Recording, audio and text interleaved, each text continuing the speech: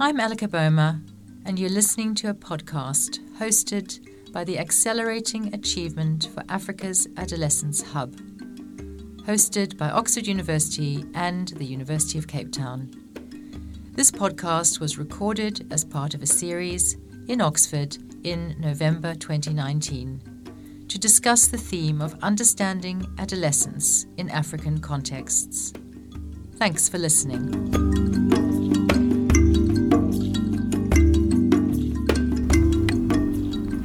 Hi, so we're recording a podcast about storytelling and adolescence, and we're just going to explore how adolescents tell stories, how stories work for them, how stories work for people generally in terms of presenting their identities and their problems to each other. There are four of us in this conversation. I'm just going to ask people to introduce themselves. I'm Elika Boma, and I work in literature. I'm very interested in storytelling, and I'm a storyteller myself. I'm a writer of fiction. I'm Herman Wittenberg, and I teach literature at the University of the Western Cape, and in an interesting context, almost 2,000 undergraduate students. My name is Caroline Jimmy. I'm a PhD student in global health. I'm working on violence against women. And I'm based in London School of Hygiene and Tropical Medicine in London. I'm Femi Oyebode. I'm an academic psychiatrist whose primary interest is in psychopathology, but I also teach medical humanities, so using novels and poetry and plays to explore how patients are and how they perceive their illnesses and so on. Well, perhaps using that as a jumping off place, Femi, I was very struck by a conversation involving a couple of us here, I think it was yesterday, where you were remembering back to a radio interview you did with somebody, with a person younger than yourself in their early 20s, who felt a bit inhibited about telling his story in that context of a radio interview, and then it was an experience in common that encouraged that person to feel more confident about telling their story. Yes. Could you just remind us about that situation? Yes, I can do that. Maybe it's probably helpful just to set it as a kind of preamble to say that that commonality is kind of one of the things that you would normally use in a kind of psychotherapy group to help people who are a little bit more anxious about saying what it is that's happened to them in the past. So they may then find that somebody says something, then it opens up the space for them to also voice their issues and the basis and the causes of their distress.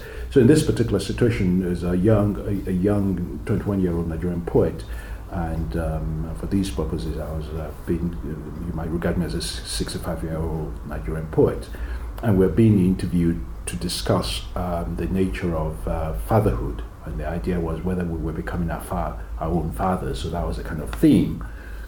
And he then turned to the interviewer and said to the interviewer, "You do know, I've already told you before I agreed to do this, that I lost my father at a young age." And the interviewer said yes. So I then said to the both of them, I said, "Well, I lost my father when I was 17." And that allowed the interviewer too to say, "Well, I lost my father when I was quite young." And it was obvious, demonstrably obvious, that the young 21-year-old poet relaxed, because he had heard that we had lost our fathers at a young age, but we were there able to talk about it, and it then allowed him during the recording of the program to open up about how that had affected him. So it's the opening up of a space that helps people to share stories. Do stories themselves work as space openers? from my experience, I have the working with street girls in Cameroon for the last 2 years. I have the impression that telling the girls, telling them their story was a way to find some sort of validation from people. They will be telling their story, but they will also want the person who is listening to understand what she's been going through, to validate her feelings and to accept her as she is, and actually try to support her. Because those kids, living on the street, on the cold weather, and living in the daily basis, trying to make it every day and not even being sure about tomorrow, but still making it onto tomorrow and then come back and talk about yesterday. For them, it's like, wow, I've made it. So I'm telling my story so that people understand what I'm going through, and they can actually not only understand what I'm going through, but they can also in some way relate, so that I don't feel alone.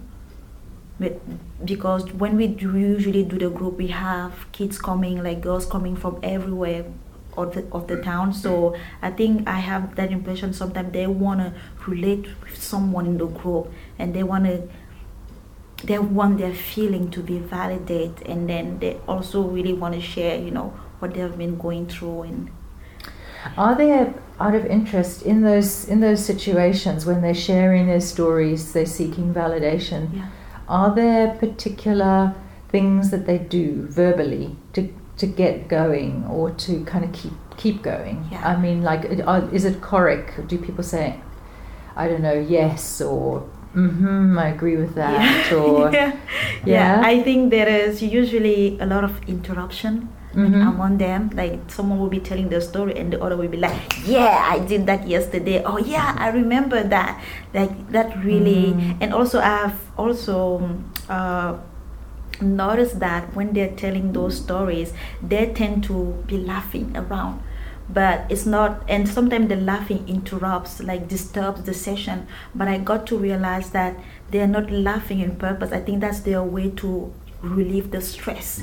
Sometimes they feel very uncomfortable sharing difficult things, so they have to find that way to really, make them feel themselves comfortable, and not trying to be like, oh, she didn't share, or she was ashamed. Like, they're in that competition where they want to get their story out, but at the same time they're also afraid of reaction. So telling that story makes a difference.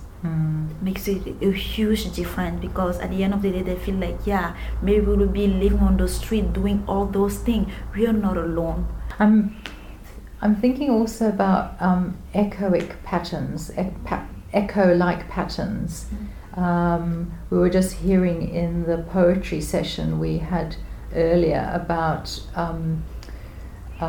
kids, these school kids that we were talking about, picking up on things in the poems they were reading that corresponded to their lives. And then I'm thinking also about the women saying yes, or or laughter even is kind of like picking up an energy and kind of feeding it back. Yes, absolutely. I mean, from the practice of teaching English literary studies, I've become really more and more convinced that we need to think about breaking down that boundary between what we do as a practice, analysis of literary texts, and actually the stories, and really focus much more on the bidirectionality of what we do. That we create in our teaching nexus points between texts and ourselves, and learn how to insert ourselves into the stories. So instead of just doing an analysis of what the poem or short story means, how about rewriting it in your own voice, inserting ourselves into that story and transforming it and making it part of our own lives. The one doesn't replace the other, but these are ways of rethinking the relationship between us as readers and literature. So I think increasingly, I think there's a sense that stories are not just objects of study, but that they can change the way we think, the way we lead our lives, and that we can actually narrate our own stories, because that's the point in the end, to to become the author of your own story. There's something very interesting about narrative, about stories. I talked about that yesterday, that Hannah Arendt saying that stories are a form of action. They're not just words on the page. They are a way in which we insert ourselves into the real world. Yes, if I might add something to that, so just speaking at a seminar for retired psychiatrists about 3 or 4 weeks ago, and as using Othello and Medea as a way of doing some work. So the reason for bringing that up is that in using Othello, I was using it to come back to the self. So as I say about Othello, that Othello is a black Moor from North Africa, and that even though he's achieved a lot to be a general in the Venetian army, he's a bit like me, who is a black African, who is an immigrant, just like he was, and who's on the superficially you might think is very successful, but retains all the vulnerabilities that make it possible for Iago to induce jealousy.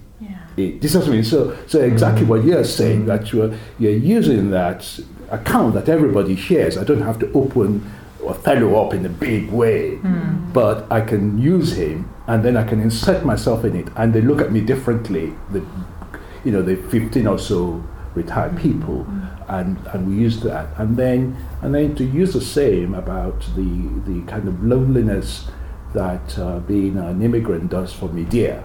So she's married to Jason, she's left her own country, she's put her all in with Jason, and she's helped to kill her brother, and she's helped him to get the golden fleece and all that sort of stuff, and then he chooses to marry another woman. And then she's properly socially isolated, but the emphasis here is on what it does to you when you're an immigrant, because you're kind of detached, and so it's doing exactly what you're doing, but we're doing the storytelling, and we're doing it in a story that everybody knows about, so you have to do a lot of hard work to get that little account, what William Carlos Williams might have called a word machine.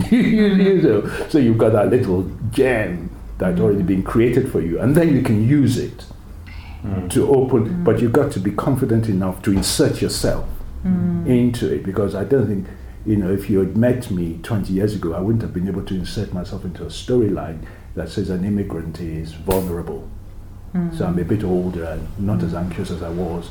Therefore, I can sit within that story without being anxious about it. I definitely wouldn't have done it 20 years ago. So again, it depends on when it's ready, when you're ready to be able to do it, or which story it is, and so on. Not just any story, Shakespeare. Oh well, using a wonderful kind of account. It's a high-level account, because you're also right. So when you look at the Othello, one of the other things I was saying is that Shakespeare has understood that in order to make him properly vulnerable, he also gives them epilepsy, and we're doctors, so it's important that I connect with them. That he's a person who's got epilepsy, and what having a disability of that sort does to your sense of self and all that sort of stuff. So that is how competent the writer is, that particular writer, that he's understood that he's not just being an immigrant that makes him vulnerable, but he gives him another stigmatous condition that makes him even more. And not only that, he actually gets him to have a fit in the play. Do you know what I mean? So it's not just that he's talking about it in the abstract, but he actually gets him to have a fit in the play. So yes, it does open up these possibilities for us. It gives you a room to be a bit detached. It allows you to insert yourself in it. Because you've got a bit of detachment, it allows the other people to examine that situation and use it to do some work themselves. And because you've given them permission to insert themselves in it, they may not do it in language, verbally in public, but it's going on inside them, because they too then reinsert themselves in it and use it to explore their own lives and so on. I'm very interested in this being part of what everyone's been saying, and this is to like weightier word for it really, but I'm really interested in the embodiment that's also involved with stories. We've been talking about insertion, we've been talking about, you know, inviting people to be part of stories, we've been talking about manipulating stories, you know, Hannah Arendt saying that, you know, we can use these stories in order to affect you know, political change, or, you know, to create a positive reaction. But what also, as part of all of that, interests me is that total immersion. It's quite primal, actually, in stories. It's like sort of rhythm is very primal in poetry. You know, it kind of sweeps us along without our really being fully aware, I think, of some of the effects. And a little while ago, yesterday, I was telling somebody, because we were talking about Jane Eyre, you know, the Charlotte Bronte novel, and I was once listening to that on an audiobook.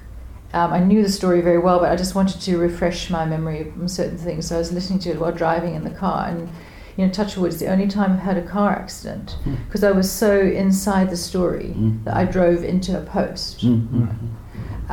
So there's that. It's that way in which, with storytelling, we're both, if we're listening to someone else's story, or reading it, we are both inside and outside, as you were saying, Femi, you know, sort of both inserted and yet also able to, I don't know, empathize, which, I mean, empathy involves, you know, stepping into the other person's shoes. No, Elika, I think you're correct. There's something deeply primal and deeply connected to being human. The way we tell stories, and the way we have told stories, you know, for 100,000 years or longer. And I think so. There's something very deep and affective in stories, but there's also something deeply ethical in stories, because stories are always life affirming, even if there are terrible stories which are maybe then cautionary tales, but generally all stories, the stories we've grown up, affirm life, affirm living together in a humane way. Stories celebrate the good, and so stories are different to actual life. Right? Stories don't mirror life, and the bidirectionality of this is interesting. That when we study stories, when we read stories, when we tell stories, and when we write stories, we engage in an ethical activity as well, which you know, to use Aaron's words again, which is able to action something in the world. So there's something very precious, very unique, and about stories which we need to hold on to and cherish and build on, especially in our new liberal world, where often the humanities, which is really about stories, humanities, is often seen as not making a valuable contribution. Yeah, I mean, there's a sort of both an instrumental thing, which I worry about a bit, you know, using stories to improve the lives of young people. But then there's also, you know, that way in which these stories, these poems work in spite of those UN programs. You know, they are just a kind of a power of kind of. You know, there's a pulse in stories, a physical energy moving forward that can be harnessed to the good. I myself, I'm not as sure as I think you just were there, Herman, about the ethical power of stories. I think it's something that does have to be harnessed, and that, you know, some really terrible stories can be told. And I'm just going to kind of go around our small circle here and just ask if you have a kind of closing thought about, I mean, any of the multiple aspects of storytelling we've touched on, be it empathy, be it force, be it identification, be it insertion. Caroline, do you want to Yeah, so say? First of all, thank you. So I think, in my opinion, I think we have to talk more about the reinsertion, because I'm still going to talk about my own experience. Like working with those girls from the street, they already are looking at themselves like they are not part of the society anymore. So telling the story really not only validates like, yeah, you're still part of the society, but it also brings them to the table, like to talk about their difficulties, and to, you know, to people from the society and us. This is to our turn to take those problems, whatever they're going through, and try to, I don't know, bring it to the next level to find a solution. So I think really bringing them together, as we say during the hub, really bringing those youth, like from the beginning of the process, they have to be part of the discussion from the beginning. And I think the discussion starts with telling their stories. Thank you, Herman and Femi? Yeah. One thing which I really found very interesting in this hub workshop was sort of some insight from the colleagues from psychology about what is so strong and important and pronounced in adolescents' lives. This intense interest in the social, the search for authenticity, for the real, for risk-taking. And I thought to myself, yes, these are good things to take into account when we choose which texts to study at university. So that was a very practical way in which that was a moment, one of the many moments, which I thought was really practically very interesting and useful in this workshop. And Femi, thanks, Helen. Femi? Yes, just trying to see how stories work. So I've got a patient of mine many years ago who is a working prostitute, because Caroline's talking about girls that work, girls on the street, and he's a working prostitute, and he's been a patient of mine, and I could tell you also the stories about that. But I stopped looking after her, so she moved, because I changed jobs and all that, so she moved away, and I didn't see her for 20 years. And I'm standing in the canteen, in the hospital canteen. I've got this woman standing in front of me about to pay, and she turns around and she said, "I bet you don't know who I am." And I thought, who on earth is this woman? And just like I thought I was going to panic, her name came to mind, and I said, "Of course I know you." I said, "You are Debbie, and Debbie, you haven't changed, you haven't aged a bit." He said, and she turned to me and said, "Femi," he says, "Liar, liar, but tell me all over again." It was there, isn't it? Yes, through fiction to truth. Yeah. So it's a wonderful kind of captured event, and I've gone and written a poem about it, and I've inserted her into a poem which is totally about something completely different. But I'm telling you that story again, and it's a beautiful story. And I use it to use it with medical students, and I use it for all sorts of reasons. One of the reasons I use it is for the sheer humanity of Debbie. That when I tell it, nobody does just it becomes irrelevant that she was a working girl.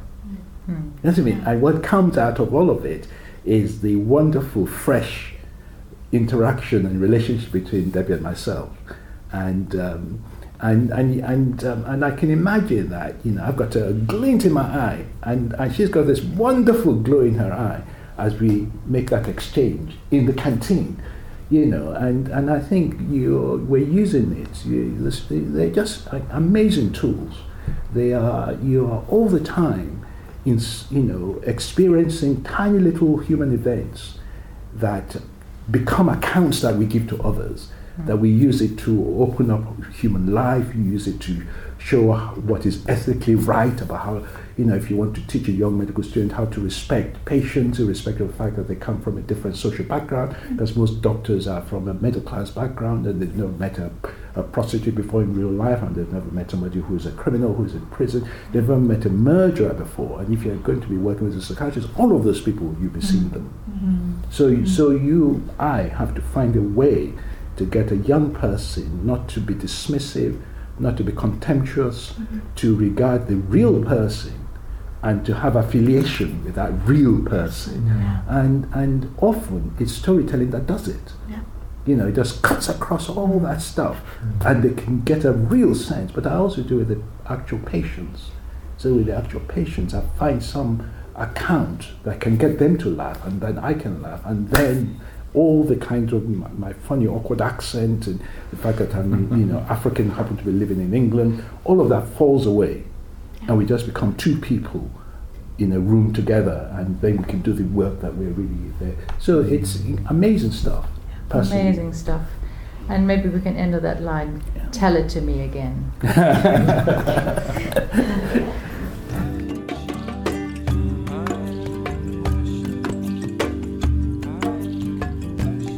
Thanks very much for listening to this podcast. Do have a listen to the others in this series on understanding adolescence in African contexts.